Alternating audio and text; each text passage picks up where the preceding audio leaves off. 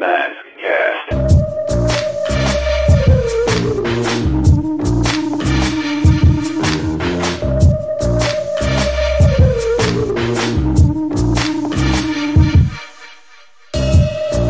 Welcome, Maskcast agents, to another edition of Maskcast Chat. We are live and eager to discuss Revolution, Mask, and the other entities of Revolution. I know we want to dig deep, but first off, I want to go around the virtual room and introduce ourselves. You've got Wyatt here on this end, and you have my buddy down south. Hello.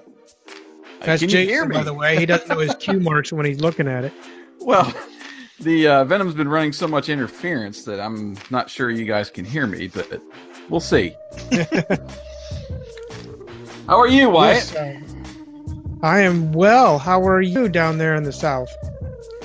Still hot, waiting for it to cool off. Hopefully it will be soon. Yeah, decided to get warmed up here, so I took Old Red out for a little spin. Nice. So, we have a guest. Yeah, and then I had to fight it. Yes, we do. We have a returning guest. We shouldn't call him a returning guest, a returning agent.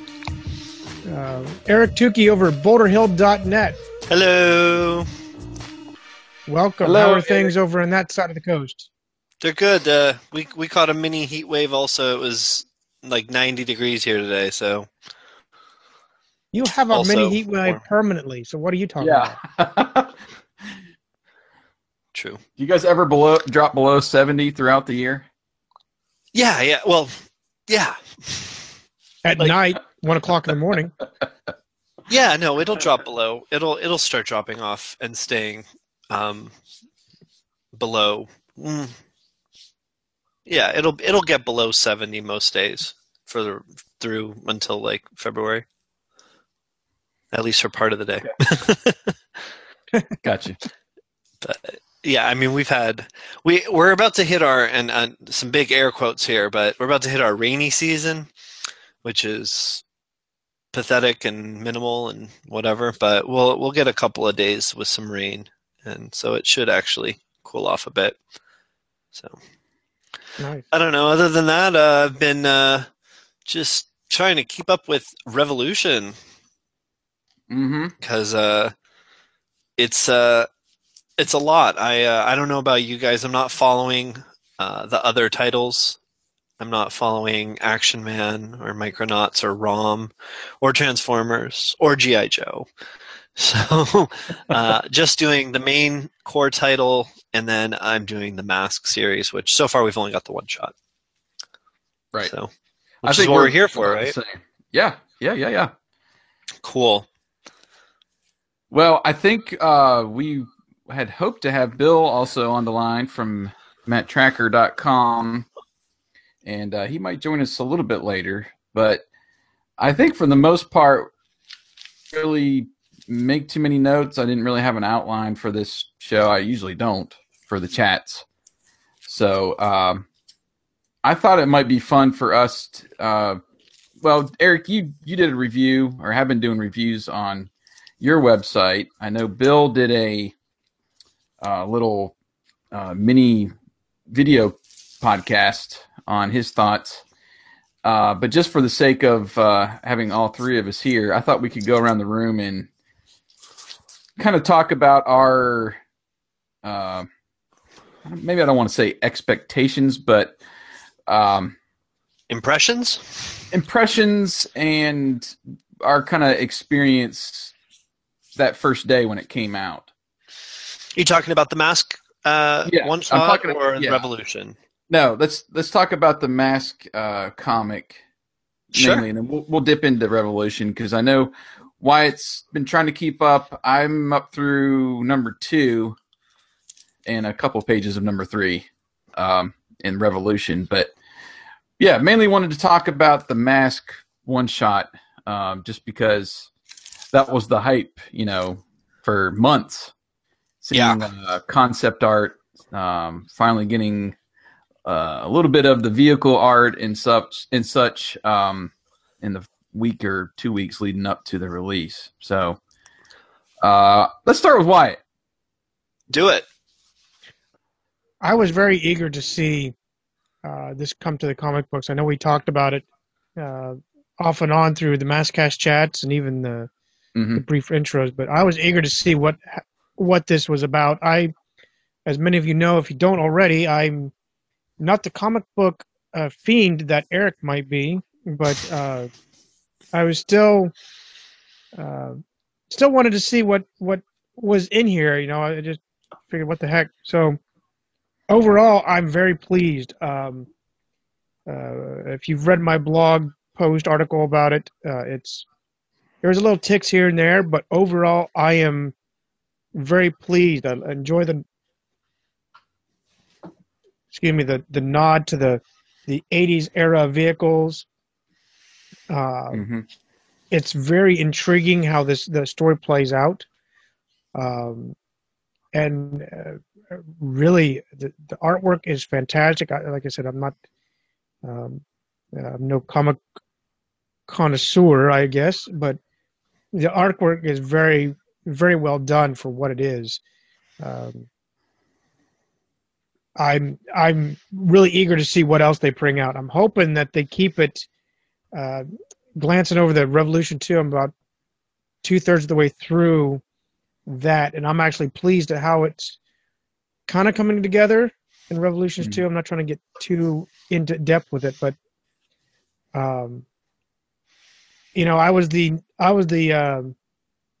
negative person, the pessimist person when it came to combining the universes. I just didn't see it happening. I know Bill kind of called me out on it, saying, you know, we did it when we were kids, and he even said that, you know, I'd have only Condor playing with Optimus or something.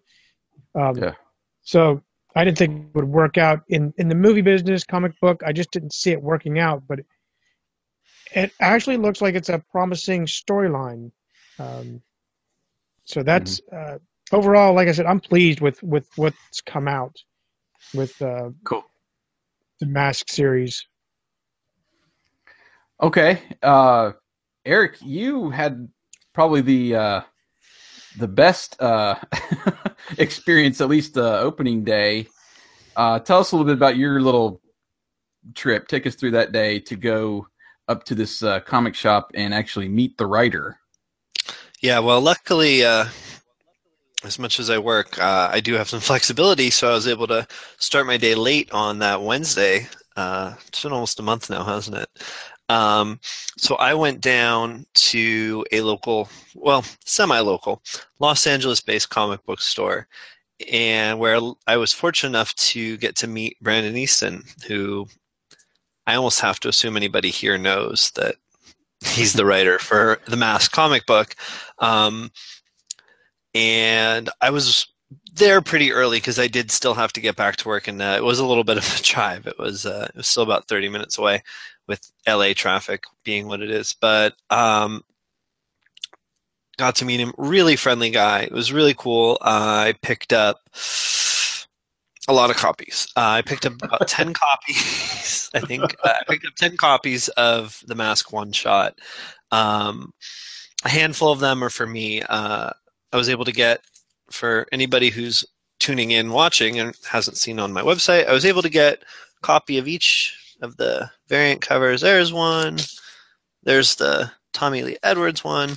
Here's the really exciting blank white retail sketch one, which I guess the idea is that if you go to a convention or bump into one of the artists, they could do a Mask sketch for you.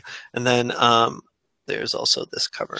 So the regular cover is the Tommy Lee Edwards cover, and I was able to pick up a bunch of copies of it signed. And one of the things I'll be doing is that, and I had kind of teased about it earlier, but I was able to get up the details yesterday that I will be giving away 2 copies of Mask #1 that have both been, or each has been signed by Brandon, and those will be going out to some winners that I select, and it's pretty easy to enter. All I ask is that you write me a short little email and tell me your favorite memory of Mask.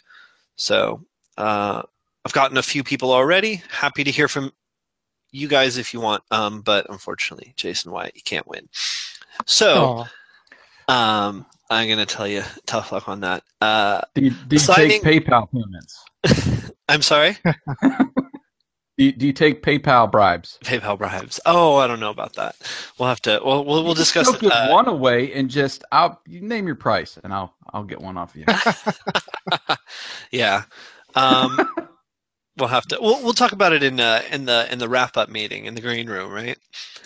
I guess I've won enough prizes from the mask community lately, so I'll let that go. So the signing itself seemed to be pretty good. Like I said, Brandon was literally still setting up his display when I got there, so I can't give a fair assessment of like how successful it was, how many books he sold out of, because I was early. So but that being said, I was there for about 15 or 20 minutes, and even in that time, he had a number of people who were there picking up the book, and more than that, there were some people who it clearly was something that they had expected to see, and that they were looking forward to getting. It wasn't just that, I'll grab it. So there were definitely people interested in it. So the signing was really cool. The book itself, wow. I did write a pretty lengthy review of the first of the one shot for my website, but happy to kind of touch on that again. I think it's a great start. I really liked it. I think my biggest complaint is that we don't see the full sort of Mask. We just don't see Mask as the completely realized incarnation that we're all used to from the show, because the one shot is really a lot about setting it up and building groundwork. And I think it's really valuable because we never had that in the cartoon. We never had any real background, and the little bits and pieces they threw out through the show kind of conflicted. And then there was also the mini comics that had conflicting backgrounds. So yes, I really love what they've done. I think that Mask fits really seamlessly into a universe with G.I. Joe and Transformers. If you've been following Revolution, are we trying to keep this spoiler free? No, because I want to talk about some specific details. So okay, let's just go ahead and, if you haven't read the book, go get the book and then come back and listen to the show. Yeah, this is the moment you click pause. Yeah.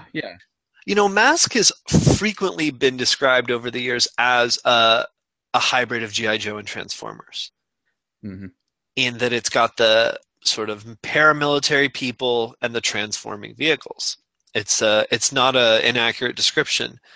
And that's exactly how they're kind of playing it in the comics, which I love. It's really seamless. Sometimes in comics and in other things, they have crossovers and they feel forced. And I don't think there's anything about that in what they've done so far. I think that the decision to change Matt to be younger, to be a slightly different personality, he's still a leader, but he's more of a leader realizing he's a leader. He's not established in it yet. Right. Sets him up to have a better dynamic with Miles, because the only way that Matt, can be can work with Miles in the beginning and not also be a bad guy is if he's naive.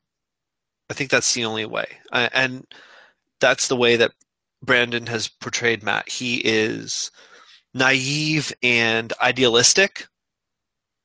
And he has, in the story, I guess, they've kind of established that Miles knew Matt's father. And that seems like it's going to come into play later. I don't know. Did you guys get that impression too? Like the history? Yeah, I kind of got that impression. Yeah. There is some kind of history with his dad, and there's some incident that's happened that hasn't been revealed yet. And his dad's dead.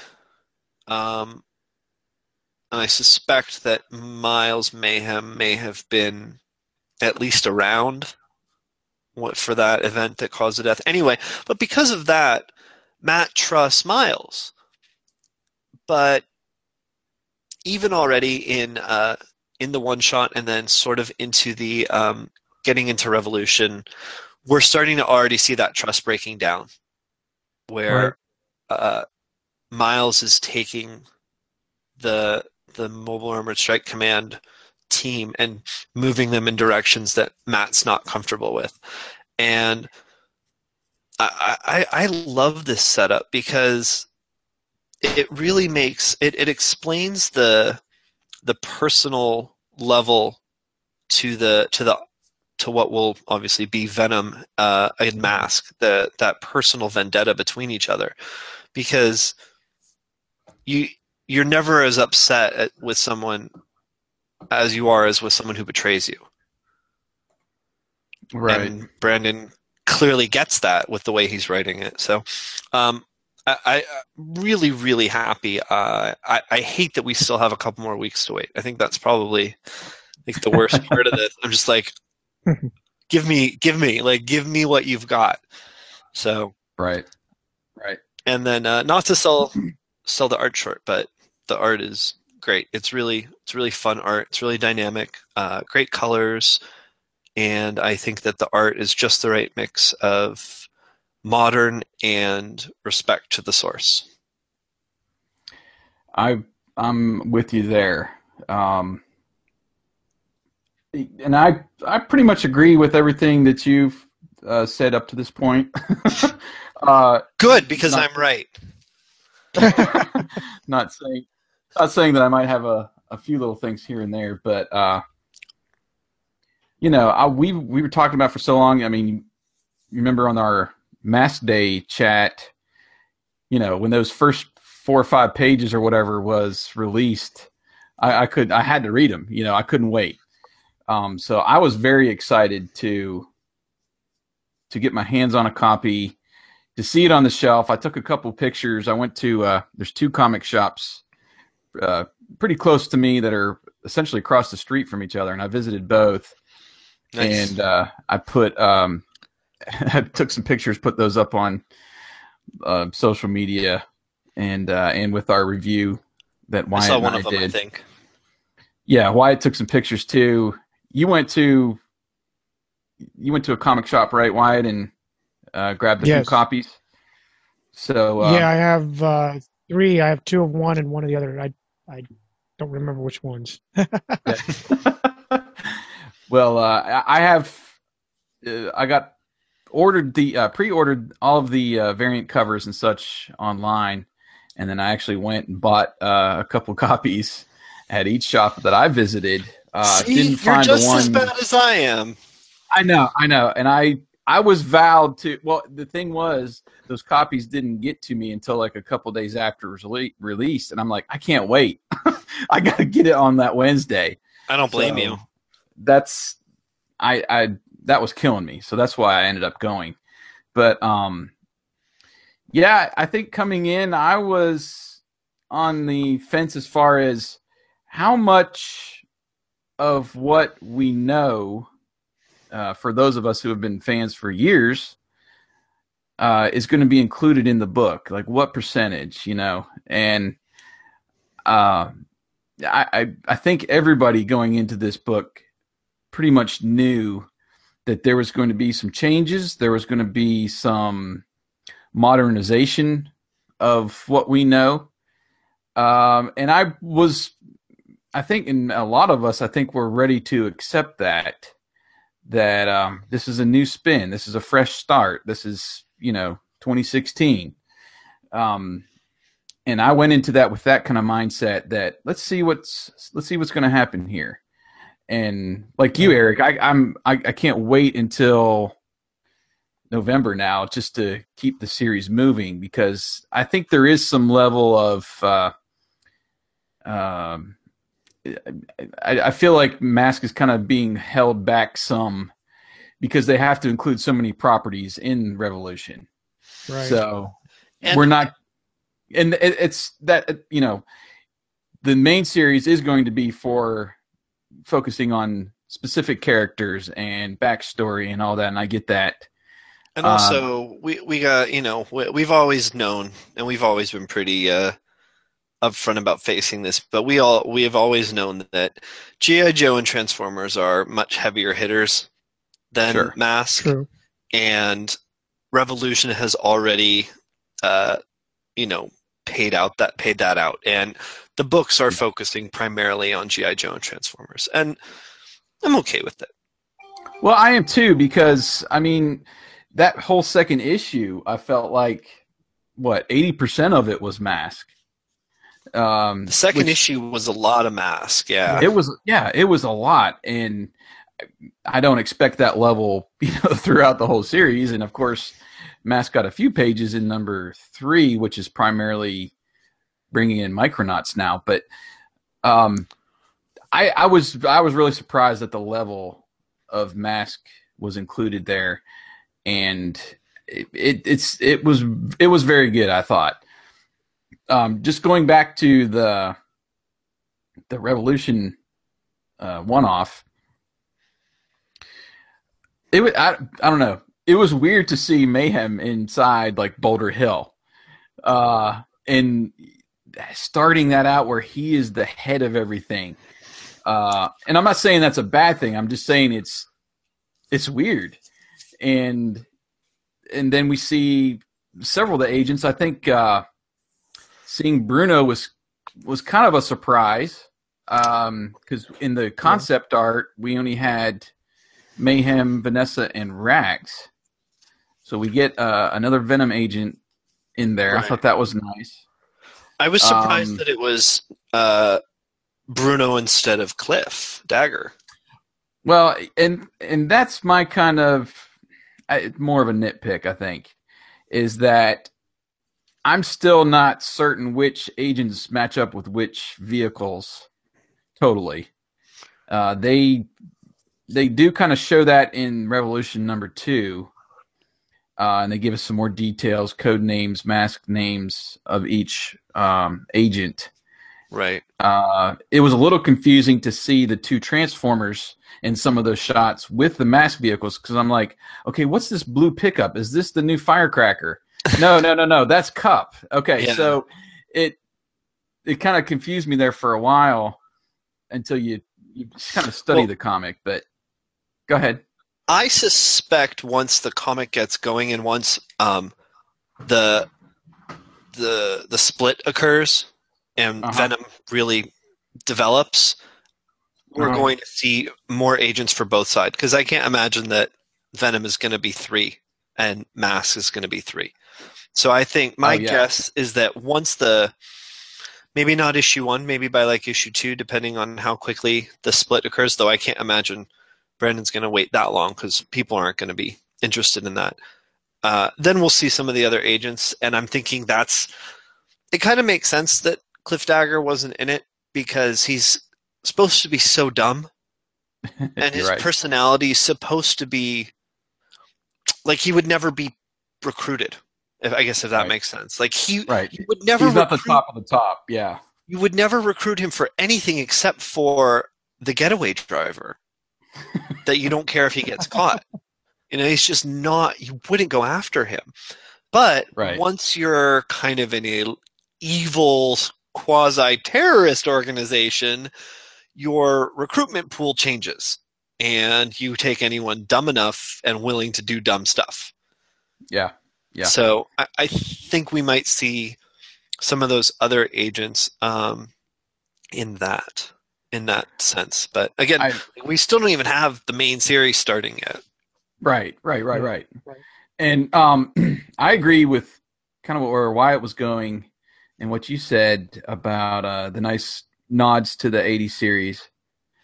I thought that was a great scene with Rax, and him being the one saying that about, what is this, Antiques Roadshow? And you see the original Thunderhawk and Condor, and I think maybe Gator, Rhino, something in that shot, Rhino. And then, even though, like I said before, that I wasn't sure coming out of Mask Revolution number 1 which agents went with which vehicles, you could still pretty much define what vehicle is what just by the color schemes, and the same with the characters. They're keeping at least that consistency going, where they're mostly the same color schemes with their uniforms, masks, that sort of thing, to identify the characters. for those of us who remember the original show. Yeah. So I thought that was really good. And besides Matt, pretty much all the characters look the same. Vanessa has the red hair with that kind of those black streaks, and Rax has his mirrored sunglasses, and Bruno's got his orange. I mean, the most identifying features are really there for them. Also, one thing that was kind of fun was that there's a couple of those throwaway characters in the issue, right. And they're really throwaway because they don't even survive to the end of the issue, right? But what was less interesting than them is that in the part where they die, they're driving Gator and Jackhammer. Yeah, the old and they're having they're having like a race or see, I didn't totally understand that. I think it didn't seem like a race to me. It seemed like it was really just a test, more like a test bed for the characters, not so much racing as I guess it was a competition, but more of try these out, see if this fits you type of mentality. Yeah. Oh, I've got the line right here. It's Mayhem talking. He says, recruits Evans and Watkins will make history as the first to test our unique weapons. So yeah, it's a weapons test, though usually you don't. Wyatt, I think you can back this up. You don't usually use the combat ready guys as the test dummies, right? Don't you usually have like a dummy? Typically, you do that. Don't know what the mentality is on this. Obviously, no military training was involved. But yeah, you test dummies. You do the whole robotic or even whatever before you send in someone to kind of test it out. But then again, we do have test pilots. That's their job. When the F-22 and all the other fighters are tested, eventually they have to put someone in the can and hope it flies. So fair enough. I imagine that's where this is. It just basically fast forwarded.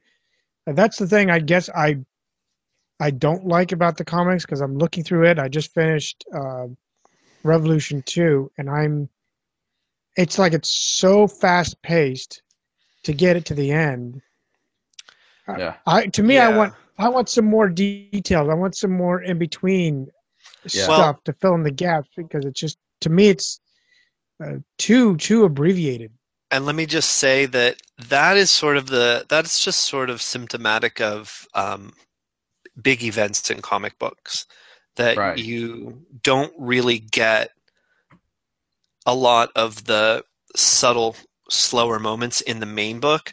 And for the people who are really interested in that, they're hoping that you're going to go buy the main book. So you may have noticed that sometimes there'll be a little asterisk and it'll tell you like this happened in another title.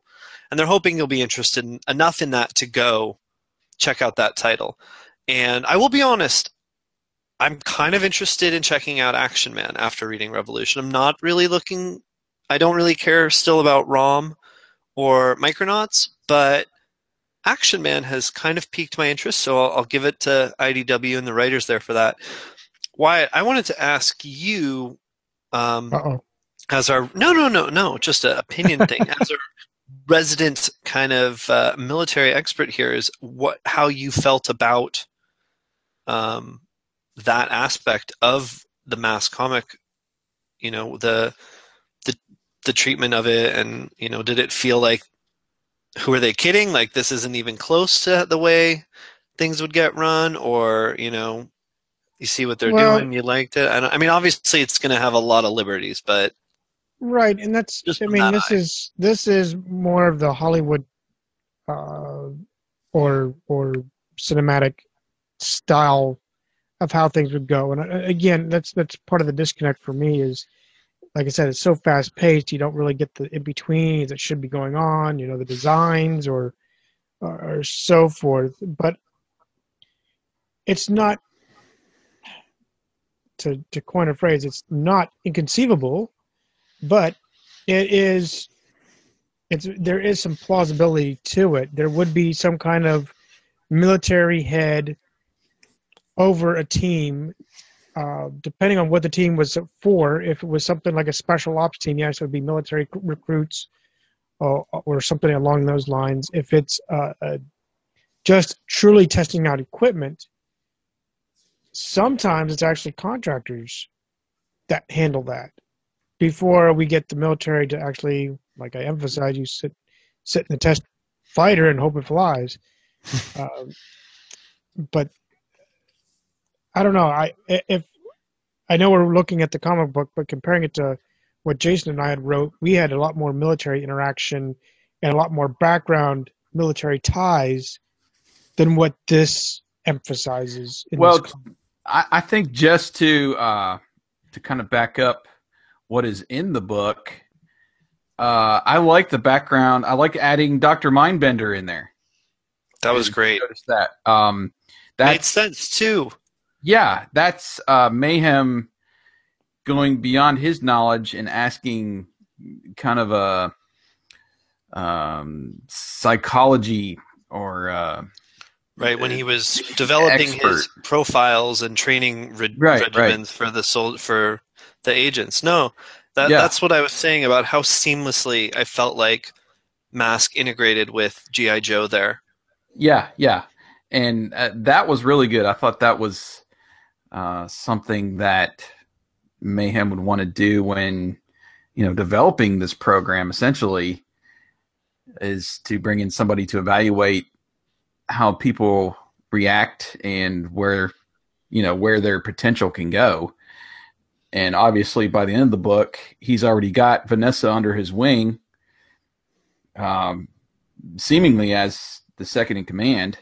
And then, obviously, Rax and Bruno will follow. But I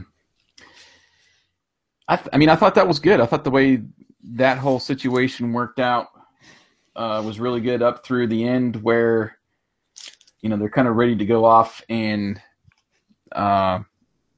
when Scarlet comes on scene to go, right. And then that pushes right into Revolution. I thought that was very good. But yeah, I understand where you're coming from too, Wyatt, where it is more the the touchscreen kind of universe. I did like when Mayhem offs those two, throwaway agents. He's just using it was a thing on his wrist to activate. I guess to me it looked like those agents got locked into the seat, like their masks were. In other words, so they couldn't escape when he essentially detonated them. And even then, I think Matt calls out for those agents. It might have been the classic "No!" Yep. Line. I need to bring it up here, but I like. This is going back to what you said, Eric, about the origin story. There has to be some history. There has to be something there to create that tension, to create that separation that we're going to see in the original book. Yeah. Or the new series is what I'm saying. The solo series. There's got to be some kind of tension there, and we see that Matt treasures human life really from a young age, and it's probably because of whatever happened with his father. Right. So you see that that's really what Mayhem is plotting to use against him. Just like it was in that comic book where I think it was Matt's brother that died. There's some experience that turns, and then you get this tension above what's in the cartoon series, because it's more or less, good guys versus bad guys. The bad guys are committing crimes, and the good guys are trying to put them behind bars. Well, Matt never loses any sleep, though, in the show. Right. Yeah. And in this one, it does go a lot deeper. Yeah. Mayhem is actually committing murder now, we see. Which is far above more what was going on. I'm not still sure whether I'm not sure whether or not he was deliberately killing those two people. The throwaway agents, because And I think that that's great. I mean, I think the ambiguity there is awesome. Mhm. He definitely is responsible for their deaths because he does activate that sort of secret watch device, and it kind of kicks the test vehicles into Yeah. hyperdrive or whatever, and that's when they go out of control and explode. But we don't know if he wanted them to die or if he just said they're acceptable losses in the event that they do die, Right. which is Well, what I thought it was yeah. originally. It could be. But that ambiguity, I think, is good because we do have more from Revolution than from the one shot. We have what is sort of Mayhem's driving theme and force here is that he wants to save the Earth the way he thinks it needs to be saved. Excuse me. Right. And we get a little bit of that in that prelude issue where he's got that Decepticon, or I guess it was a Decepticon tied Blitzkrieg. up. Yes. And, you know, he's essentially torturing the thing. And even at that point, I think maybe not, I don't think it's Matt, but it might be somebody else that's like, that thing's still alive. You know, don't you have Scarlet, because Matt doesn't know he has him. That's right. That's right. But anyway, so yeah, I mean, there's a certain level of planning there, and even what I've said before about Mayhem in this comic, it seems he's like 20 steps ahead of everybody. Right. Which just adds so much more. And it's leading to, you know, whatever event is going to happen to split the two factions in the solo comic. And I think that's just going to be a major event that will cause a level of tension between Matt and Miles that even the cartoon show didn't have, you know? Yeah. So, but I guess kind of going back to what Wyatt was saying about needing some more scenes in between. Again, too, this is Mask's origin in whatever it was, 28 pages. Not even. It's only like 20. Yeah, right? and we're getting maybe that in Revolution #2. So it's still early.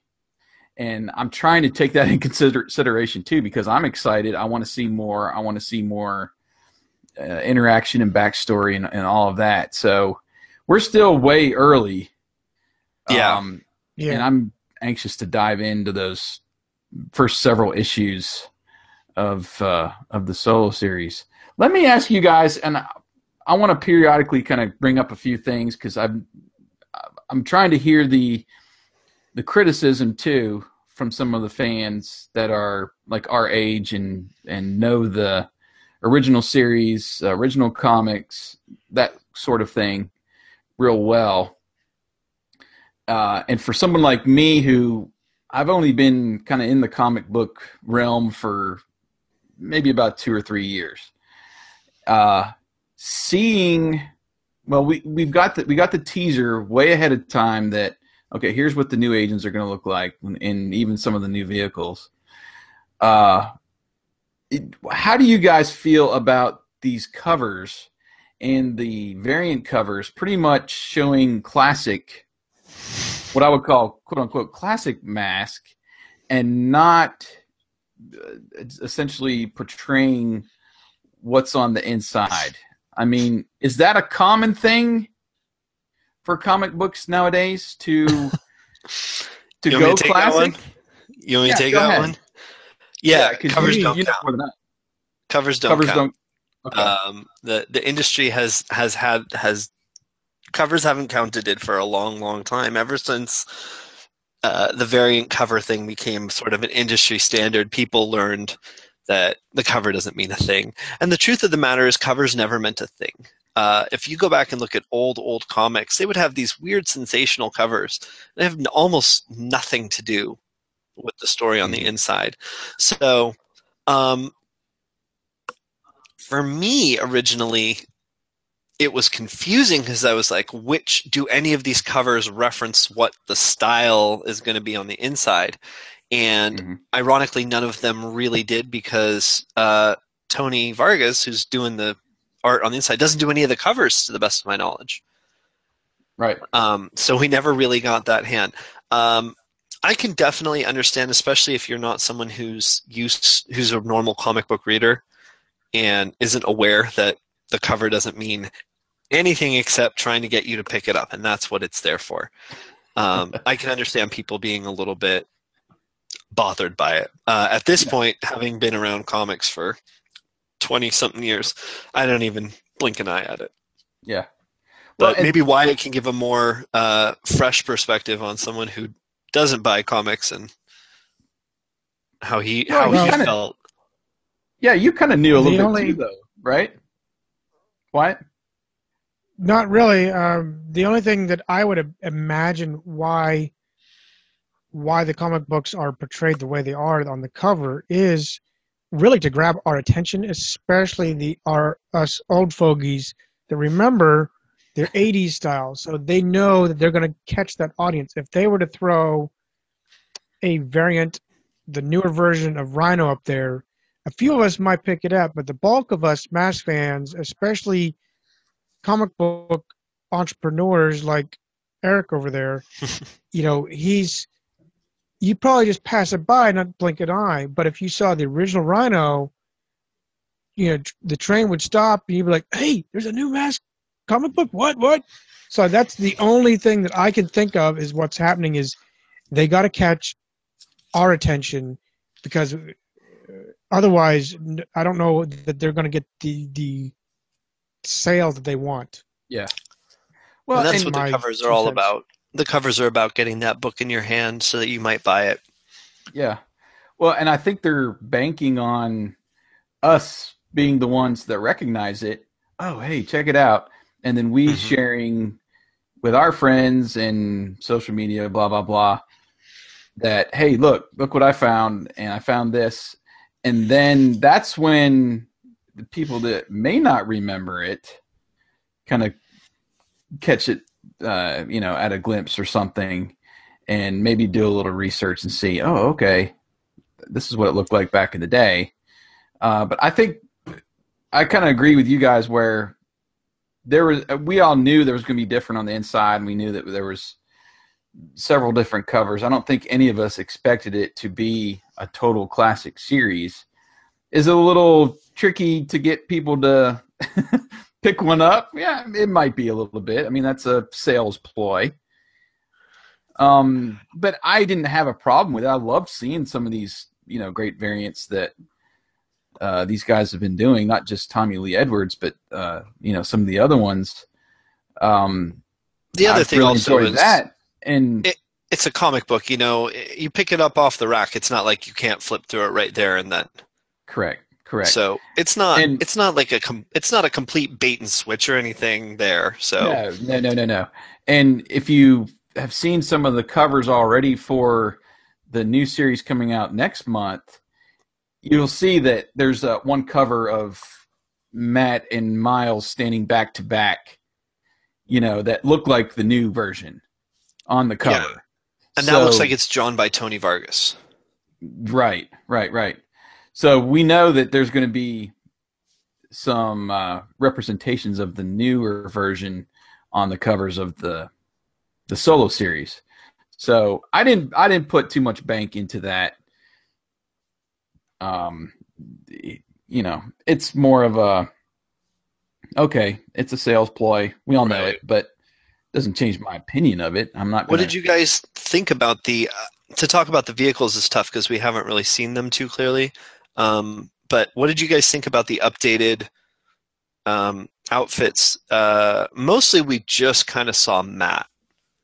We didn't get tons of great shots of the other agents in their mask uniforms, but except for that very, I guess, last page, we kind of see the profiles, and you can kind of see what'll end up being the good guys from Mask. You're talking about in Revolution 2? No, I'm just talking about in the one shot, just the Mask issue. We saw them at the end. We saw. What? Yeah, we see the four. We see the four that'll be the good guys. Right. I'll let Wyatt go ahead with that one. Well, like you said, Eric, there wasn't a great amount of detail or really a structured shot of the attire, but from what I can tell, the bulk of it is really leans towards the originals. There's a few exceptions like Julio's, and I'm actually flipping through the pages to kind of make sure I'm catching them all right. Yeah, that's about the only ones I can see. So they look more like a throwback with very little modernization. There's a touch, but not a lot. I was actually anticipating a large variant. I thought they would really go all out with a different spectrum. Just I honestly was expecting unrecognizable masks. To be honest, that's what I was expecting. So I'm actually very optimistic of what they've done with it so far. Yeah. The masks seem to be very, very close to the original, at least for the characters we've seen. What is a little different is the actual way the masks work, or work as weapons, I guess you would say. The way that we see like Stiletto shooting out like the darts or whatever, and then Spectrum is, I don't know. I think a lot of that might have to do with like it's just hard to draw a comic versus doing it in a cartoon. So to make it feel more dynamic, it does change things. Also, we still didn't see a lot of that. We only got like one page of it. But Spectrum. What did you think? Can you all hear me? Yeah, we can hear you. What was that? Oh, okay. What I was saying was there's that one page in Mask Revolution where Rax uses Stiletto and he fires like I don't know, some kind of weird thing at Gloria. It's almost like a glowing spear. Yes. And yeah, I think she catches it and throws it back at him, and then Matt uses Spectrum to disintegrate it, basically. That shot of Matt in his gear and Spectrum in the bottom right, that really looks like the original Spectrum. Yeah. I think out of all of the shots. So yeah, it does look like, well, I want to say Mayhem says in one point about the voice activation, something like that. Yes, he does. He says that it uses like it has a whole bunch of different things that contribute to how it works, which, I know you guys have always kind of poked at that when you're doing your reviews in the episodes, that, hey, how come he didn't activate his mask? Yeah, and there's all I'm looking for is some kind of consistency, basically. So they didn't really use that voice command that they did before, but there's also, it looks like they're going to switch up a little bit of the capabilities as well, and a couple of them are going to, it seems like at least Julio's mask, which they are calling Gulliver, and Stiletto might have the same kind of abilities. But okay, so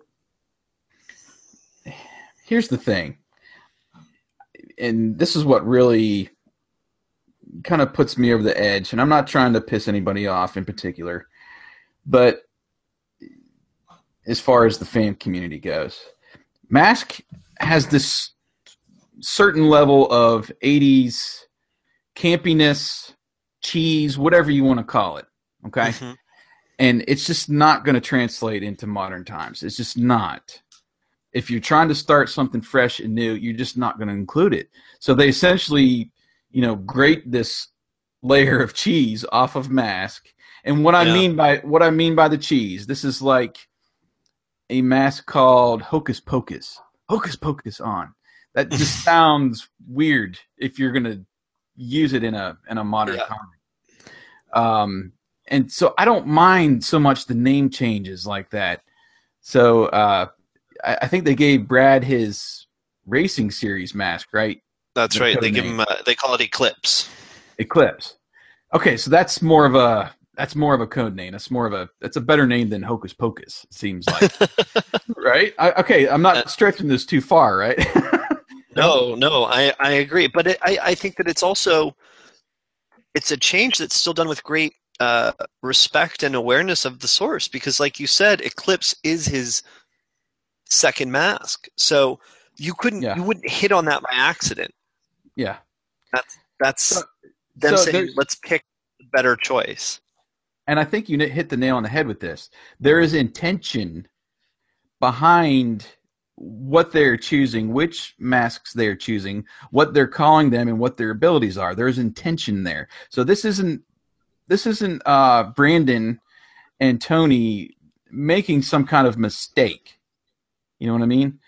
Right. It's not like they totally forgot what this character did or what their mask power was in the classic series. I really honestly believe they've done their homework, and there's some intent behind choosing this and that for the new series, for the new comic series. Yeah, so, I don't think Julio Lopez's mask being called Streamer was going to be. Yeah, Streamer or Steamer. I don't know. I always got the going to Gulliver is much better. Right. So you're kind of getting rid of that kind of campy feel from the original series, and you're making it fresh and modern and using modern terminology more than that kind of cheesiness. So I get that. I understand that, and it doesn't bother me. Now, if I was a purist, I'm like, what the heck are they doing? You know, why are they making so many changes? Why is it looks like Gloria is driving Firefly? And why is Firefly look like a VW bug and not a dune buggy? You know, that kind of thing. I could nitpick this whole comic about stuff like that, but that's not what they're trying to accomplish with it. That's not what their intent is. Right, and that's my opinion. And I think that's important to recognize. It's that they didn't make mistakes. Like they didn't do things thinking that they were being source accurate, and then it was a screw up. They made deliberate choices and changes, right, for their new rendition of the material. And one thing I think that's really important to recognize also is that the audience for Mask in 1985, 6, and 7, and the audience for this comic book in 2016, they're totally different. The Mask audience in the 80s was really shooting for boys from the ages of like 5 to 10. And this comic book is not for a 5-year-old any day of the week. This comic is for, at the best, I would say probably people who are 20 and up. Yeah. Because I don't think that your average 15-year-old is not going to be buying this book. He's not going to care. And so to be aware of that is good, in my opinion. I don't think that's a fault of it. Like you said, look, if you want to just take every single moment where it is not exactly the same as the cartoon, you'll have tons of them, and you'll have a miserable time reading it, and just don't buy it. It's not going to be The Mask from 1986, 1985. That show is done. We all love it. You know, I mean, the three of us talk about it way too much, but it ran for 75 episodes 30 years ago. And you can go watch those 75 episodes, and you can get the British comics and the American comics, and you can go and love all that stuff. But to me, I have no interest in trying to compare them from a nitpicking standpoint. There's just no value to me. I want to enjoy this for what it is, and for what it is, I think it's really fun. Yeah. So I agree that if you just look at it and you're like, man, this is too messed up for me. I can't follow. It's weird seeing mayhem at Boulder Hill, and you could stop there, and I won't fault you for it. But I don't know. I just feel like I feel like they've done enough to keep us happy in this being the first step to a comeback, and also enough modernization to it for somebody who's buying the book for Transformers or G.I. Joe to see them and their vehicles and be like, oh, let me check this out. You know, kind of like you're doing with Action Man. Yeah. You know, there's a perspective there as well. Idea, and you have 20 whatever pages to grab their attention. Right. And I do want to say, as much as I said that, like, I don't want it to be exactly the same and I'm not looking for it to be exactly the same as the original, I would have been disappointed if it was completely different. And yeah, that would have just sucked for me. If it was nothing but Mask in the name, I'd be really disappointed. If it had nothing and no references in respect to the original material, then why call it Mask? Right. There would be no point. And to me, this is a really successful blend of the modern and the vintage, the retro. Yeah. Is that how you feel, Wyatt? Spot on. He actually nailed it.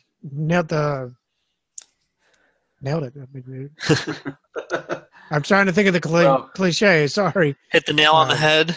That's the word. That's the one.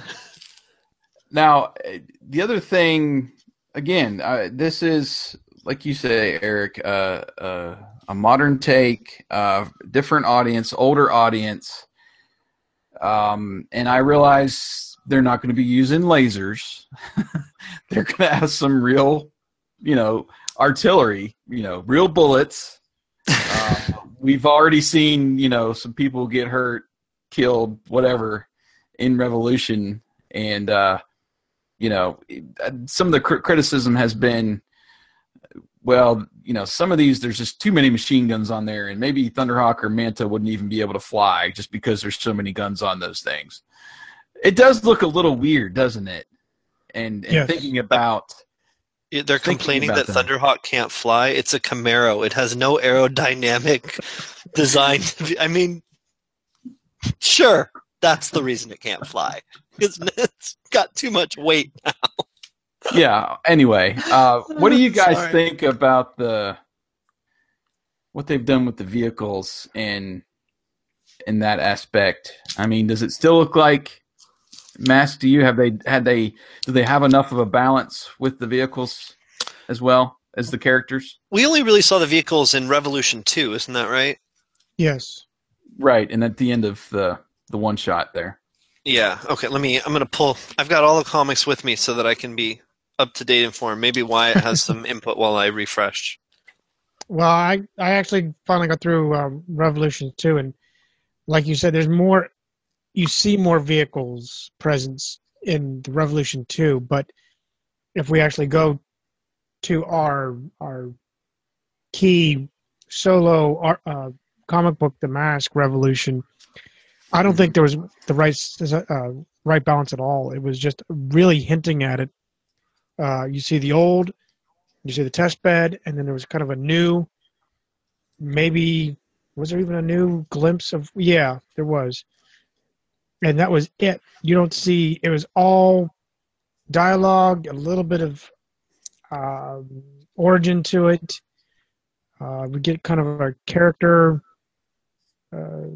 map, if you will, of everybody, and then now we got to wait till November. So, right. Yeah, I think I can't say that I feel that we got cheated because I don't think we exactly did, but in the same token, come on, let's see Thunderhawk a little bit more, or Switchblade or something. I can see the criticism mainly. What I heard some people say is they look like the vehicles from some of the Transformers live action movies where they're just all guns, basically. Right. And you don't get, I guess the classic vehicles are more streamlined and so forth. And again, they're only using lasers, so they don't need the heavy artillery, but they're not battling Transformers in the classic series either. True. So, Eric, what do you think? Well, I'm looking at issue 2 right now, and I think some of the vehicles are more successful than others, and I think that that's probably the first thing I want to note is that I think that Thunderhawk is really great. It seems to be, and it's very close to the original. Yeah, it's got guns on it. I mean, what did you want it to have? Like, it has to have weapons. So, I like Thunderhawk. I think Condor looks pretty good as well. You know, the problem also with Piranha is that Piranha was always a little bit awkward. Yes. It's a motorcycle with this sidecar, and that sidecar turned into a submarine kind of thing. You know, like, let's be honest, Piranha wasn't that successful in the original series. So, well, Rax wasn't a successful driver either. So, You were kind of right, Yeah. Wyatt. It's more of a three-wheeler now. yeah, At least my take on it. I'm Yeah. not sure if it's supposed to be a three-wheeler or if it's supposed to be the still image, with us. It's hard to tell. the Yeah. image that I see, and again, like you said, Eric, it is hard to tell. It still looks like they're trying to give it the reach back that it's going to be a two-wheeler with a sidecar. They're trying to modernize it, but to me, like you said, Piranha was kind of the oddball because it looked like it was supposed to be the newer crotch rocket style that was coming out for motorcycles, but they stuck a sidecar, which wasn't really all that typical of. Well, I don't think any crotch rocket that I know of had a sidecar.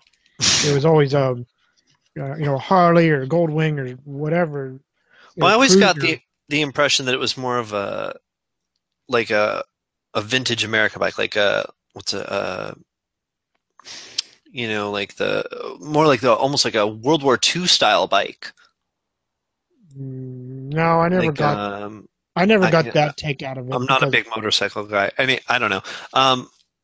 Manta's okay. It's whatever. Shark is okay. I think the one that I do want to say that I'm not really super sold on is Switchblade. I think that it looks pretty cool as a military style attack helicopter. But when it converts to the plane, it kind of just looks like someone smooshed the helicopter and ripped off the rotors. So Yeah. I'm not in love with that. Rhino's fine to me. Rhino's got an actual trailer now, Yeah, I was going to say they gave it a trailer. which I think that's cool. Actually, I think it give them some opportunities to do stuff with that. Yeah. Looking back on it, it kind of never made sense. Rhino didn't have a trailer. Like, why is this? I know that. Go ahead. Sorry. No, it's like, why does this truck keep rolling up, but it doesn't have anything with it? Well, I know when Jason and I originally wrote our script, we did have a trailer, and that was our really a haphazard repair shop for on the road. Yeah. That was the original intent. But then as we went back through it, we were like, well, it would be nice to have, but is it necessary? Not really. So we eventually omitted it, and now it's kind of odd to see it that a trailer. I won't call it resurfaced because it was their idea, but it's like it did resurface in our take in Revolution 2 there. With the new shark beside it in that one shot where you see all the vehicles together in kind of their normal mode, it almost reminds me of like Spy Hunter and the weapons van. Yeah. And the interceptors on the other side of it. Yeah. I thought they did a pretty good job updating the vehicles too. Obviously, they don't have a Chevy symbol on it, but it's a new Camaro. Which is interesting that they didn't, because they licensed Chevy for the movies with Transformers. Yeah, they did. They did.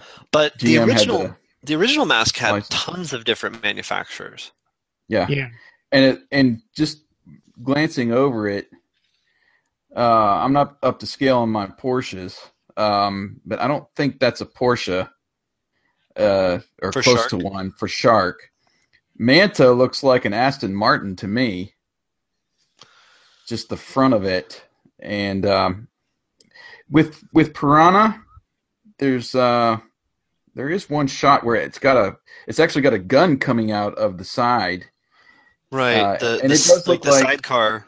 Yeah, it looks like there are at least two wheels in the front of it, and then there's two larger wheels in the back, or at least you assume that. But yeah, there's a huge gun that's out of the sidecar, so you can tell there's a little bit of change there. We don't know if Shark is going to be marine, being able to go in the water Right. yet. It's stuff like that Something to remember. still waiting for. The art's probably not going to always be 100% lining up between the books because it just happens in comic books. You've got the artist on Revolution is not the same as the artist on Mask. Right. And, they're Right. it's comic books. They're paid for their style, but sometimes those styles mean one guy tends to put more,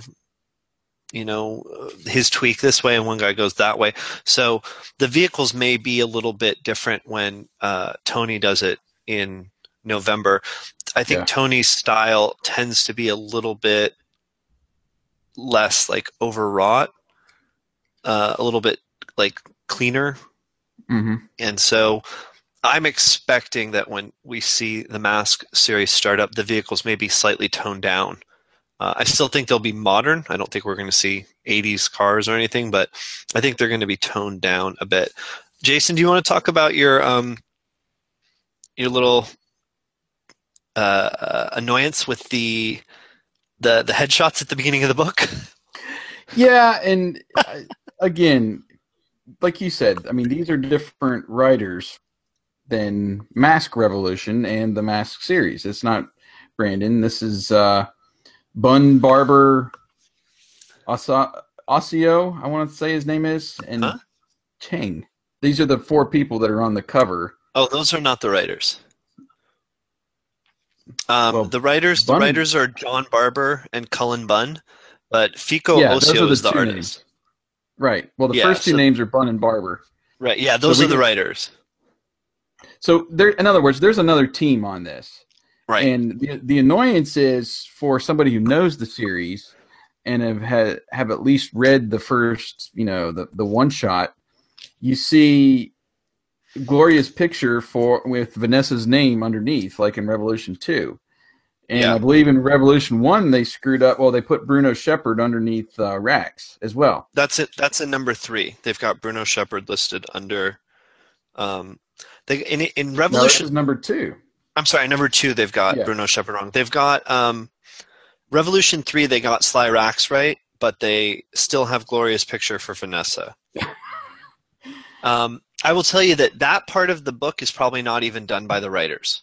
Right. And So it's that's- probably somebody moving an image around right before they're ready to go to press, and we forgot to get the names correct.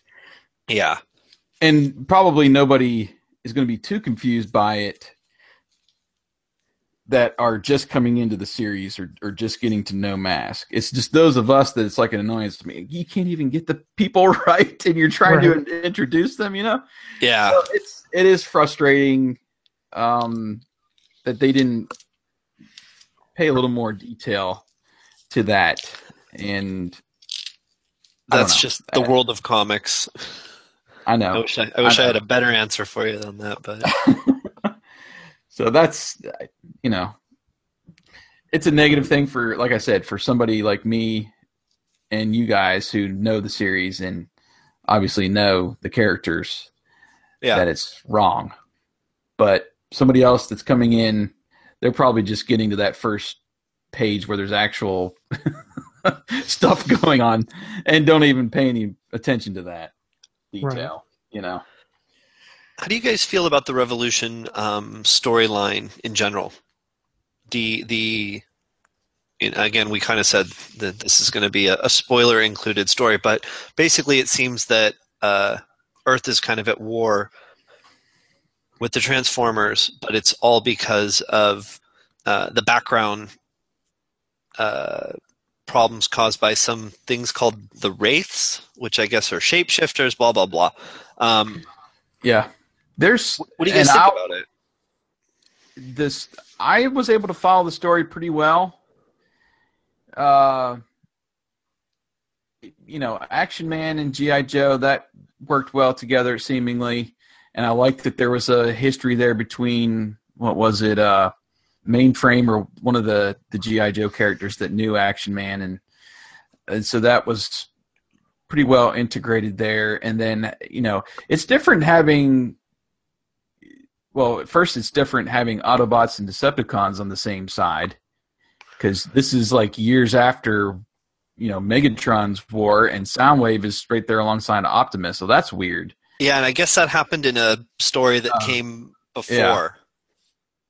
And then, obviously, G.I. Joe and Transformers have squared off before, going all the way back to the 80s. I have a 4-issue series of G.I. Joe versus Transformers that's, I don't know, probably around 85 or 86.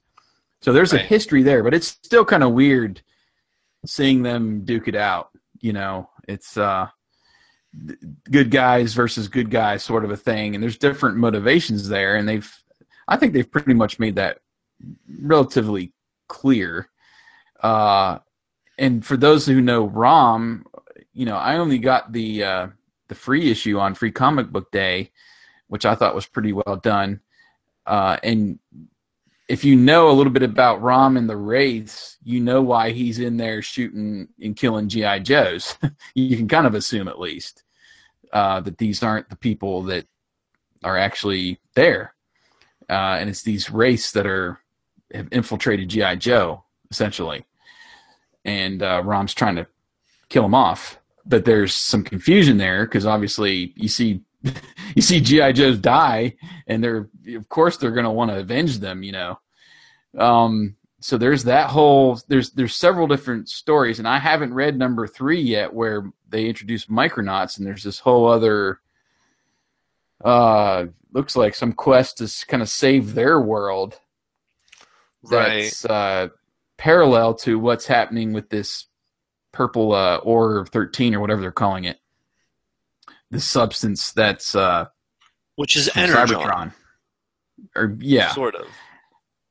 I think they can convert it into Energon, is what they say. But anyway, so there seems to be several. It's almost like you've got several parallel lines that are going forward, and every once in a while there'll be a curve where a couple of them will meet and then come back out, to be parallel again. At least that's been my feeling so far through about 2 1/4 issues of Revolution. But I'll give Wyatt the 4. What has your impressions been of the first 2 that you've read? Well, I'm actually kind of impressed with the story. Like you, Jason, you actually said most of what. I guess I'm trying to figure out. Like you, it looks like it's a war between the Transformers and Earth. What I've liked, I guess, overall, is actually they'd start getting into, at least Mask seems to, that the Transformers have, they're actually not just straight out robots. They're actually a life form. Right. So you kind of get the humanity kicking in, and then that's where you see the deviousness coming out from Miles. So I like that spin that's going on, and I can't help but in the reach back to the 80s movie Transformers, where you see Optimus transformed into his truck, very nice cab-over truck, and he says, "That's a question you should ask yourself," which was an actual line from the 80s movies. So it's nice to see that. But back to the overall story, I'm still trying to figure out exactly where they're going to go with this. It seems like I said, and even you've hinted that it's a war between Earth and Transformers, and it seems like they're all just looking for this Order 13 and Energon, essentially. And I just like to see what's, like you and the rest of the readers, what's going on. Where is this going to go? How are they going to really integrate everything? Is it going to be Mask teaming up with Transformers, and then it's Decepticons versus whomever, or what's the correlation going to work out? Well, one quick thing, and I'll let Eric talk about his impressions so far too, but it's all about perspective. And what I really took out of Revolution is, yes, there's this problem, this Or 13. And from the surface, Mayhem wants to look like he's doing the right thing, but he has, again, he's planning something to use that kind of technology and the Transformers technology to use for his purposes, you know. So that's even involved in the story. So there's several different, you can see the motivations from each side, I guess, is what I'm seeing so far. But go ahead, Eric. I'm jaded. I don't really generally enjoy large crossover events, so I'll just throw that right out there. That being said, this one isn't too bad. It's I guess at this, going into it, my biggest fear was just that it would feel so clunky trying to integrate all of the different franchises together. And it hasn't really felt that way. I've been pretty happy with everything that's been going on. It's very light on the sort of subtle moments, which I wish it had more of, but that's what the main series are for. Right. Obviously, there's just so many different books going on, getting mixed together between Action Man, ROM, Micronauts, G.I. Joe, Transformers, and Mask. That's just a lot of properties to try to give screen time to. And, it's okay. It's fun. I don't mind it, and I'm happy for every moment of Mask we get. But to me, I think the Mask standalone series is going to just be leaps and bounds ahead of what Revolution is. Some people are really into those big crossover stories. They love seeing everybody come together, and there's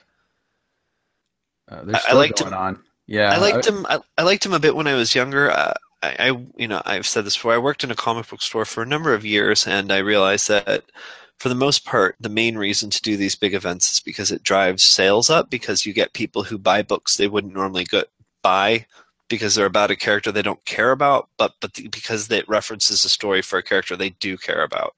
And that's kind of what was happening with Action Man for me. I was like, I don't really care about Action Man that much. It's kind of interesting, and it'll tell me more about what's going on with Mask.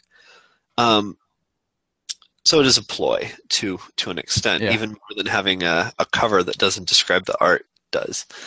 But I think it's okay.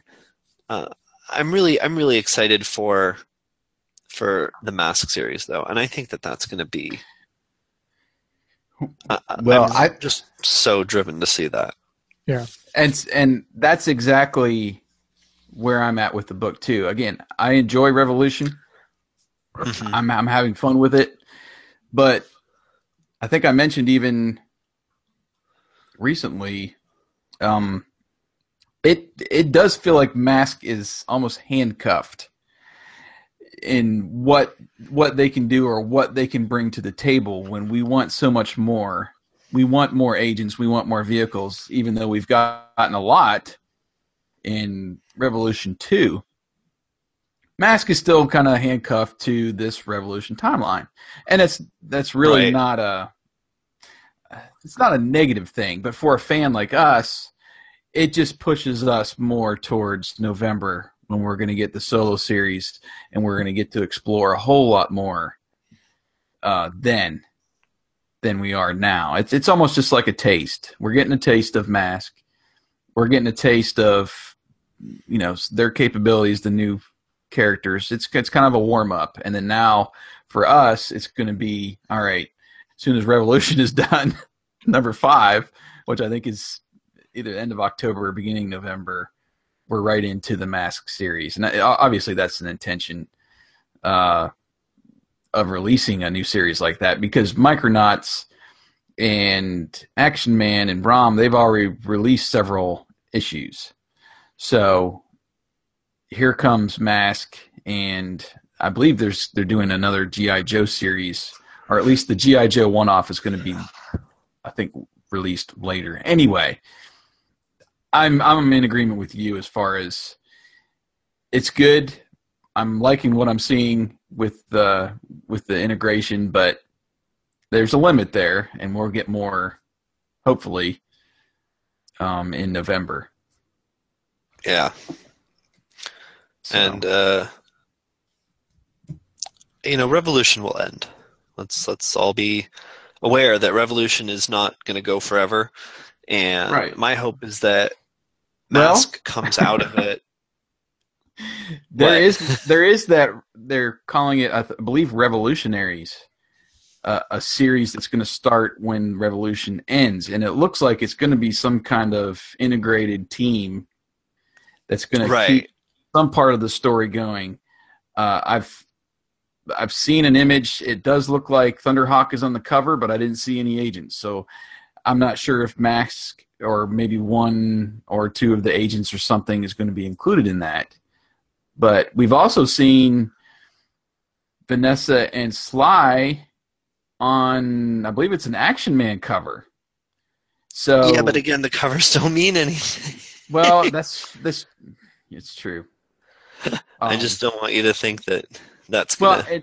Well, for me, and this is just me, I'm guessing probably you guys will agree, I'm waiting for the Mask solo series. I might glance at some of these other properties if they're including some of the Mask characters that I might enjoy, but again, I'm gonna be buying physical copies of the Mask series. I'm just downloading Revolution, so there's a difference there. I still think with so you're just buying the digital copies for Revolution, Right. Yeah. Gotcha. I was not aware. That's kind of my attitude. I want to have Mask in my hand and read it, flip through it, not virtually. Not that there's anything wrong with that, but that's just my attitude towards Revolution. In that I'll read it. I'll keep it on my my Google Play drive, but I want the physical copies of Mask to flip through and to keep in my physical collection. That sort of a thing. That makes a lot of sense. Yeah. I just hope that the regular Mask series gets enough love and attention out of Revolution that it can go for a while. And I know it's supposed to be ongoing, which means it doesn't have an end. I think it's probably likely that it will have an end. I don't expect it to continue for 50 years like Spider-Man. But I'd love to see a couple of years or a few years of good storytelling with Brandon or whomever he might pass it on to, just to give us some great new Mask stories. And the nice thing is when it's outside of Revolution, he's less constrained with what he can do, or with whatever any writer that takes over it. Because, like you said, Jason, he's trapped on the Revolution timeline right now. He can do he did the prelude because it happens before Revolution, but until Revolution kind of plays out however it's going to go, he can't get too crazy in the main Mask series.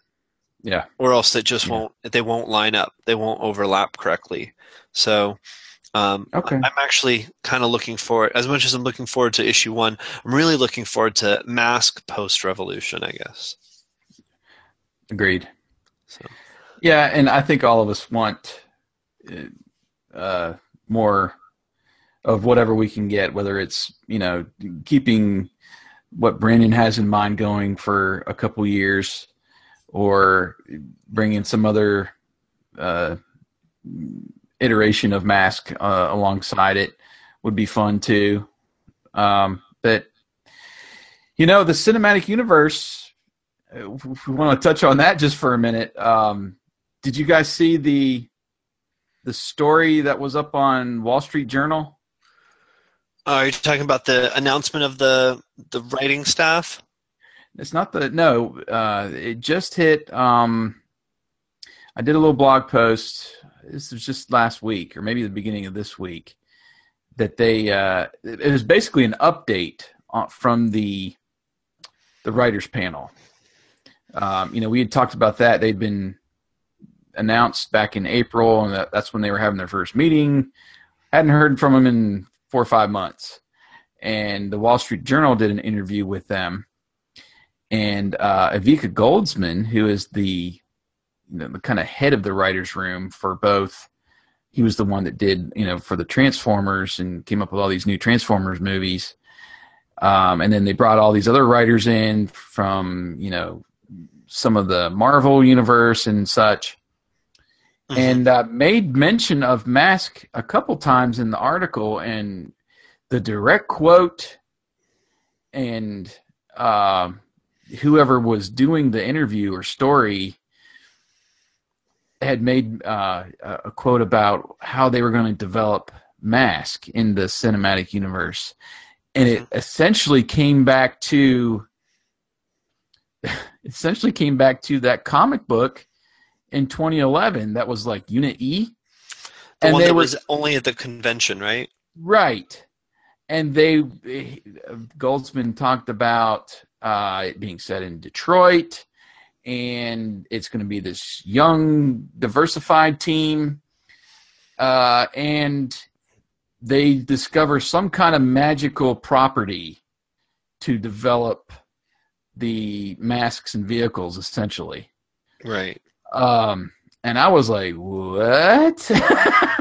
That was that idea that we all were kind of like, huh? Yeah. See, now, to me, it just seemed like, okay, there's somebody at Hasbro that has this concept, somebody up high in the food chain that tried to convey that in that little comic book there on, it was like a spread, like 2-page spread. Right. That's still valid. It's still something they want to do and develop. And, nothing out of, it didn't seem like much out of what we're going for in this comic book. But the only thing I could pull out of that was like, okay, so you've got, in the cinematic universe, you've got Visionaries, which is a magical property. So maybe that's why they're having to play out that angle to introduce Visionaries into the world, and maybe they're handcuffed to that. But I don't know. I thought it was interesting that little nugget came out of this interview with one of those, with one of the higher up guys in the writing room. Right. That they would kind of revert back to something that we've already kind of seen, sometimes those people are given old information. I think that could be part of it too. But not if they're given, I don't know. It just seems like they were turning over the reins to Goldsman, who has come through for them before. With, he in his writing room was responsible for the new Transformers movie that's coming out now, the Bumblebee solo movie, and then there's going to be another one right behind that they've only announced the release date in like 2019 or whatever.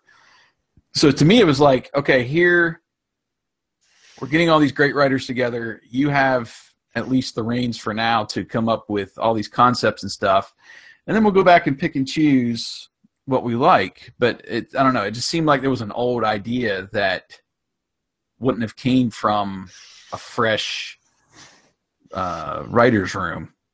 Right. I see what they're you're going saying. for. And the other thing in the back of my mind too is, especially with this announcement of Hasbro's own convention.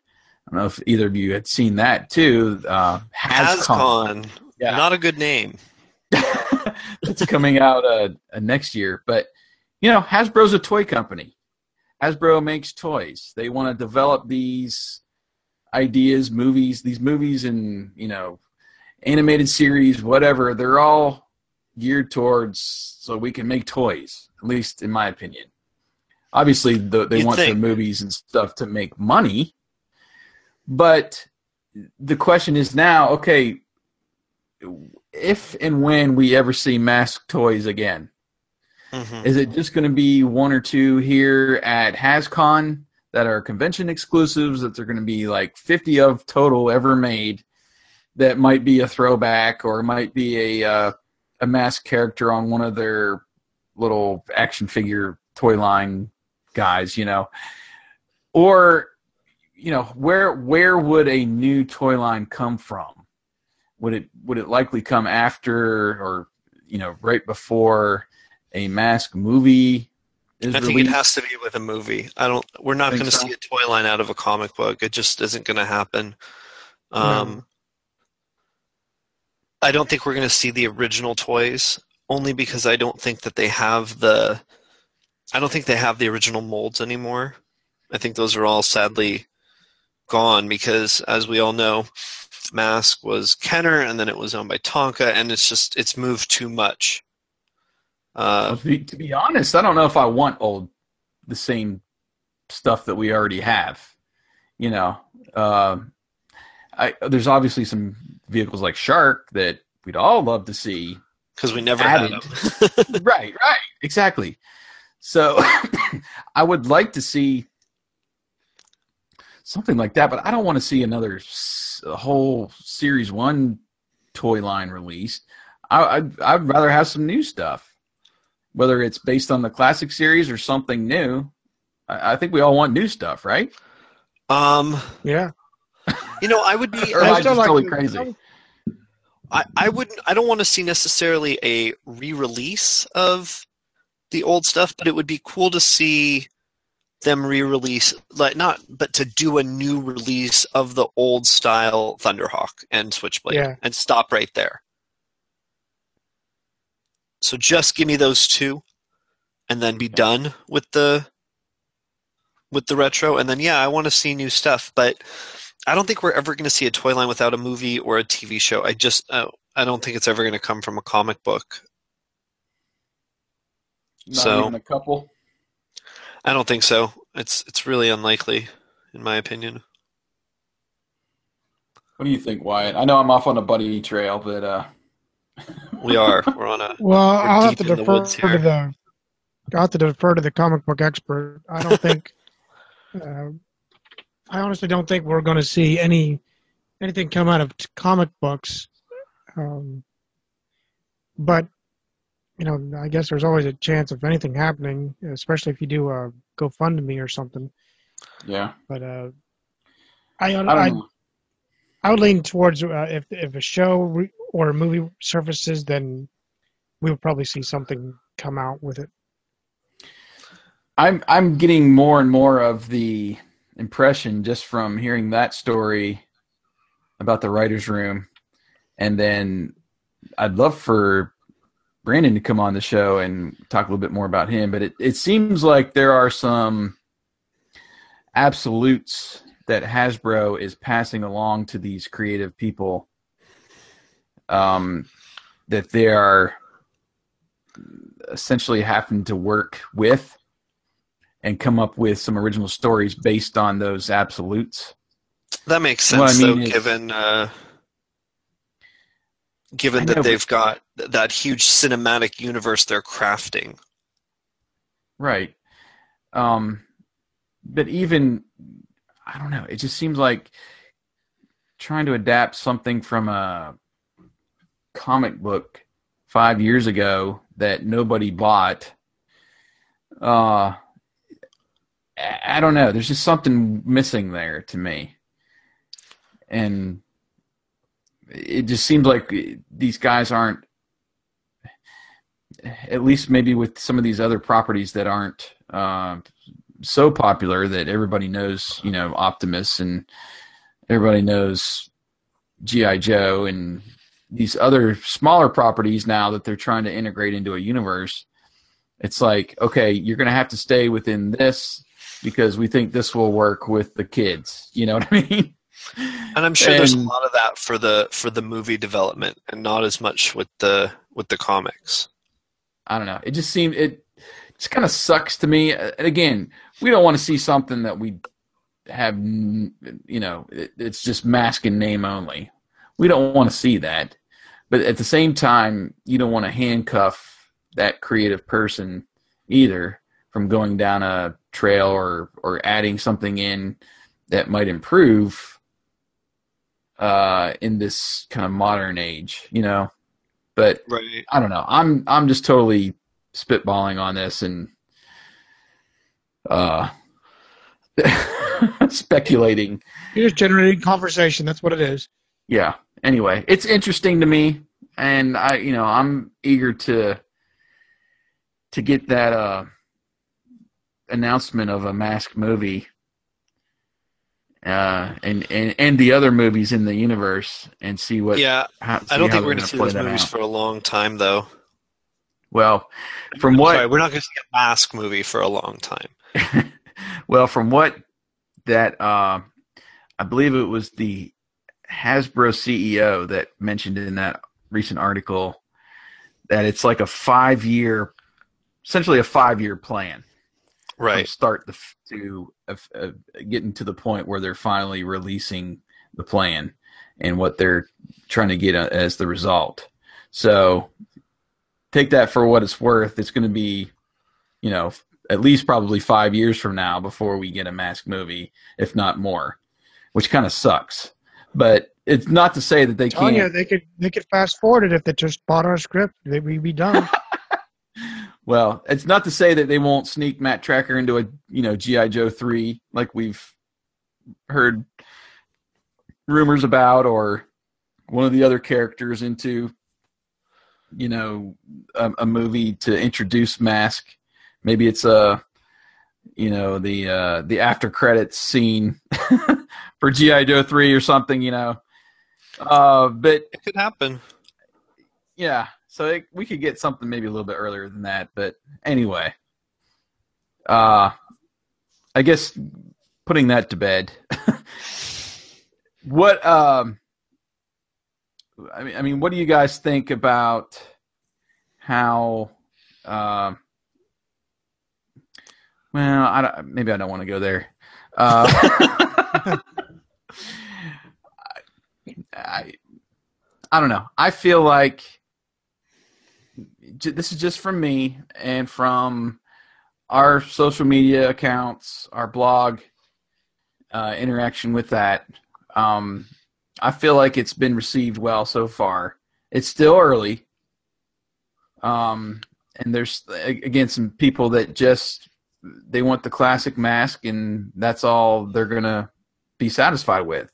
And again, I don't have a problem with that. But as far as from what I've personally seen, and when I'm throwing up these variant covers and they're getting, 100 likes, and a couple commenters maybe like, what is this crap? It's overwhelming that people are excited that Mask is back. And Mask, if we really want it to come back, it's got to start somewhere. Right. And I feel like so far, we've got an issue and part of an issue and a small part of an issue so far. We haven't got that full series yet that we're all anxious to see, but I don't know. Right. I feel like it's been well enough received to. And I think the sales have all been pretty good too. Which, we can say what we want, but sales are really important. And unfortunately, yes.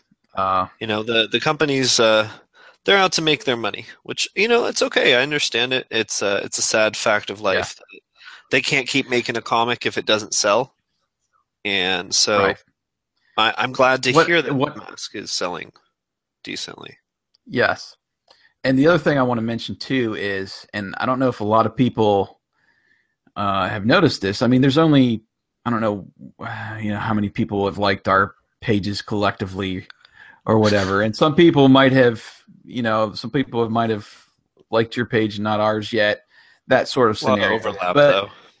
But for the most part, it just really seems like Brandon and Tony and Tommy, and to a certain extent, Fico Asio, I think his name is. Yes, that's been doing the Revolution, some of the Revolution cover and art. They've made an effort to get plugged in. Oh, yeah. And I see them on several different pages. I see them in the P&A group and some of the other Facebook groups. I see them on Twitter. When something like a cover or announcement or something, they're tagging us in it on both Facebook and Twitter. That says a lot to me, and they want to hear people's opinion. They want to be plugged in. They want to see how they can improve. They want to see what they're doing right, what they're doing wrong.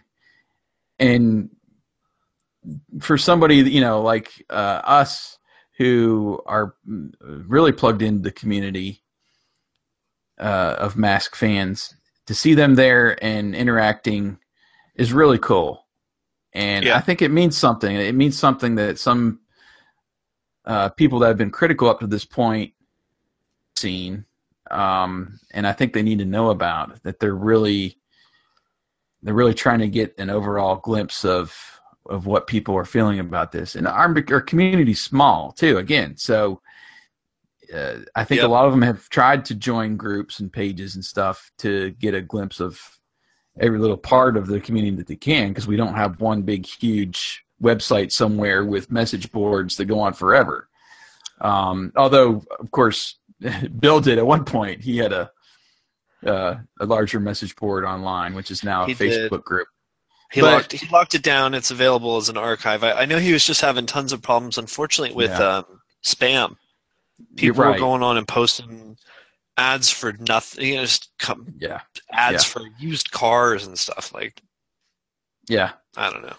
But anyway, I just wanted to personally applaud and make known that from what I've seen in my unique perspective here, the creators of the comic book have really tried to plug into the fan community, and not just for reception, but also to take suggestions and to interact.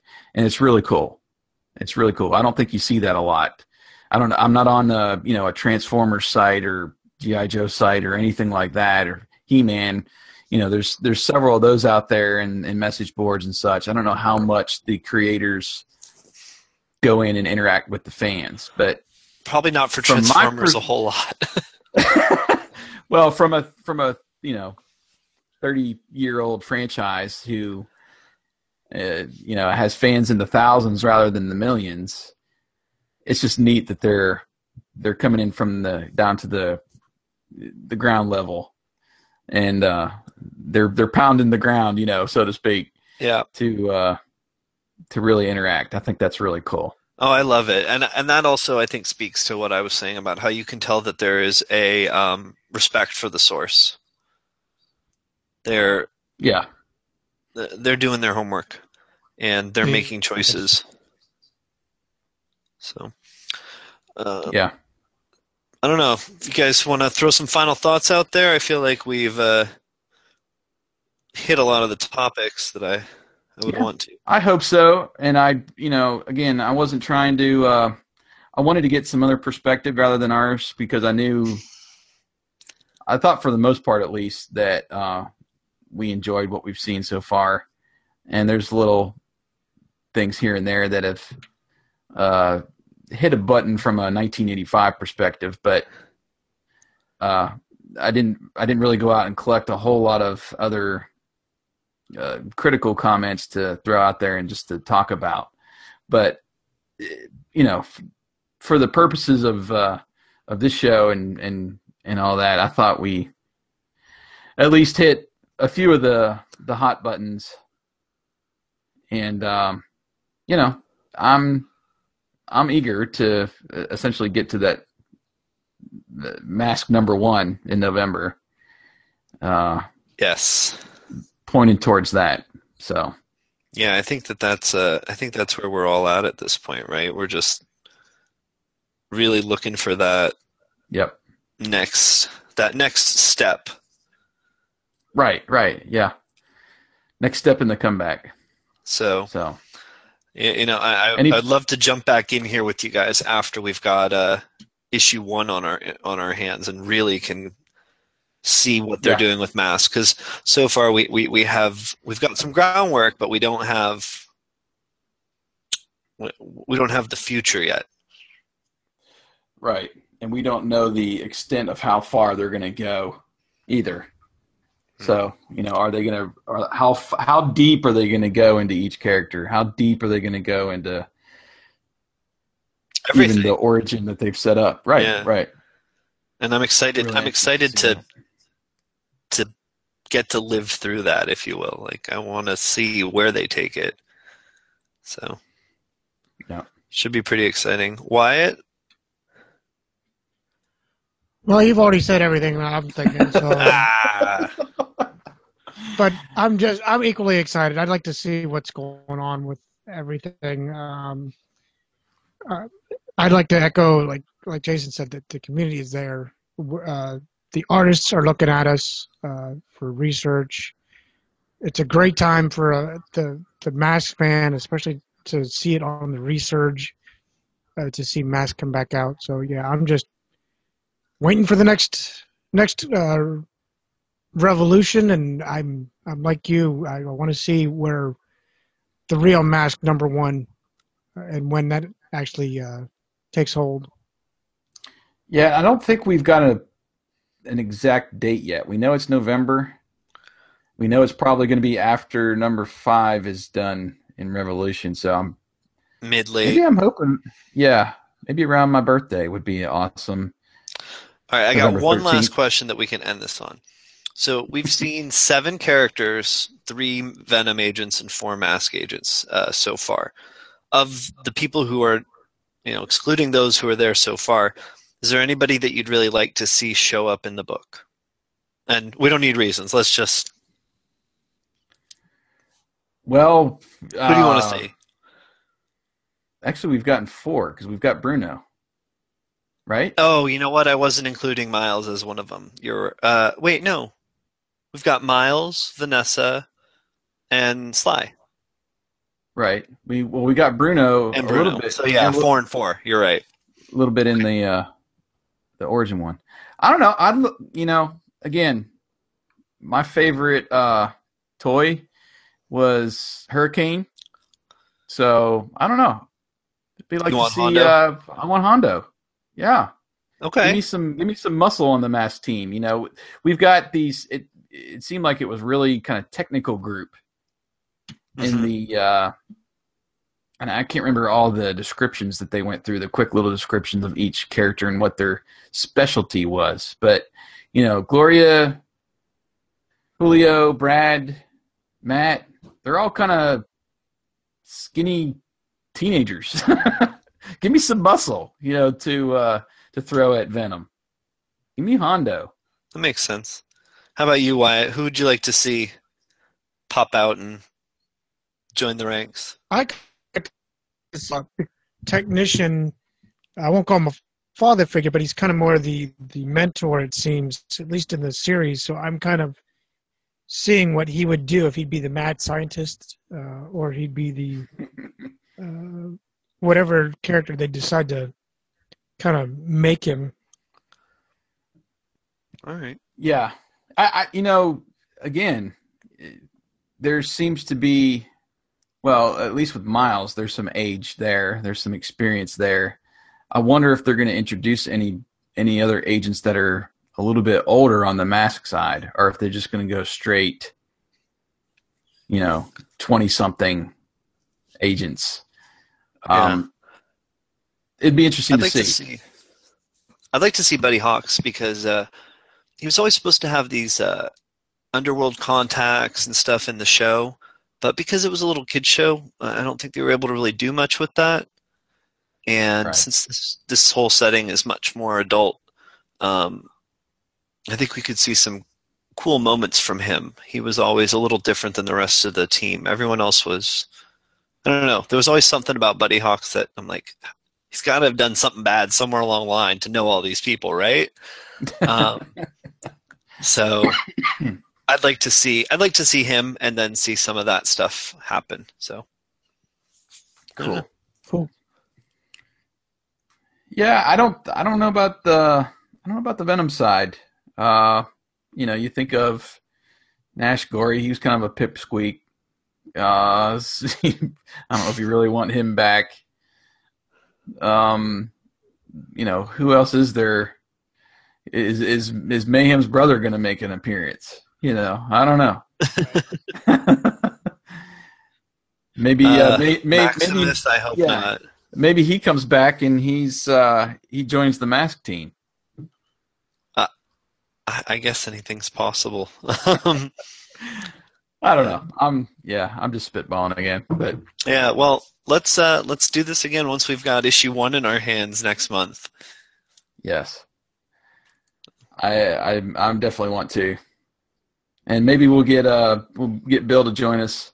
I'm not sure what happened tonight. We were hoping to have him just for a fourth opinion, but I did want to make mention too. I think I might have at the top of the show, but go over to his site. He's got his little review of the comic, and of course, Eric said before, he's got his review of the Mask one shot, and you got reviews of Revolution too on your site. Not full reviews. There, I touched on a couple of things from the Mask perspective. Gotcha. If I was going to go down the whole Revolution rabbit hole, I think I would just lose my mind. But I did want to address a couple of things that I saw that I thought Mask fans would be interested in. Yeah, and you did. You have shared some pictures too of all the covers that you got featuring the characters and such. I've been buying any of the covers that have Mask That's cool. featured at least on some degree. So issue 2 I bought a lot of covers. Issue 3 I only bought a couple. So if IDW wants me to buy more, they need to up their Mask saturation. And I got to vent really quick because I was so off this week. I decided, okay, I want to buy a variant cover for Revolution 3. I wanted to get the one that looks like it's Matt Tracker and a couple Micronauts, and they look like action figures hanging on a peg in a store. That was a really cool cover. I was like, okay, I'm going to get this one. I'm going to buy a physical copy. Like this one? Right. So I pre-ordered it through a company that I used before. Unfortunately, the pictures were incorrect on their website. Oh no, they sent you the wrong one. So I got a ROM variant for my number 3. So I'm gonna have to hit the. I don't know how many of the variants they sell in stores, but I'm gonna go check out the comic shops. Well, actually, I think you're in luck because I think that Matt Tracker action figure is the normal cover. I don't think that one's expensive. No, it's a variant. Really? Yeah, it's like variant D or something. They got C and D mixed up in Revolution number 3 on this website, and weird. Anyway, I emailed them and told them their website was wrong, so hopefully people will not make the same mistake I did. But anyway, they've already reduced prices on a lot of these. I don't know about the physical copies, but you go over to Amazon. A lot of these are already $1. I think Mask Revolution is $1, the digital copy. So yeah, take that for what it's worth. It'll prices will come down a little in a little bit. They always will. It's hard to once you get invested in a series to wait, but anyway, I had to vent a little bit there that I wanted that cover and I didn't get it. Well, so all right, well, we do appreciate you coming on, Eric, and my pleasure. We'll get you back on when that other book comes out, and we can dive into the solo series. So I'm still crossing my fingers that we might get Brandon and or Tony on the show to chat a little bit. And if they do come on, if we do work something out, I'll be sure to let at least our email crowd know that we're going to do that. Maybe we'll have you send in some questions to ask them, because I always like to take an opportunity if we got a chance to interview somebody, for everybody to also participate in that, whether indirectly through questions or something like that. But anyway, we appreciate you, man. It's always good to talk to you. My pleasure. I always happy to talk about Mask, as you know. Yeah. Wyatt, are you still awake? I feel like we always here. dominate. That part, you usually do, but actually, you know how we had our internet problems with you guys? Mine started acting up. So I heard like the last half hour or so, I've heard you guys cut in and out. Oh boy, that probably does make it difficult to participate. But you guys keep going, so that's why I think it's my problem, not yours. Yeah, I've been hearing y'all steady and clear since we got going. But I've been happy to be on here and can't wait to come back. Awesome, it's been a pleasure. All right, well, I guess we'll let you take it home there, Wyatt. Alrighty. Well, I want to thank everybody for listening to us, and thank you, Eric, once again for dialing in from all the way from California to talk Mask, even though that's like one of your top 5 things to do in the world. I want to thank my buddy Jason for also working through our host of problems with our internet to finally get to getting this accomplished. And this has been fun. I enjoy this, even though I'm not the comic book guy, but it's actually awesome. So please join us again for another episode of Maskcast Chat.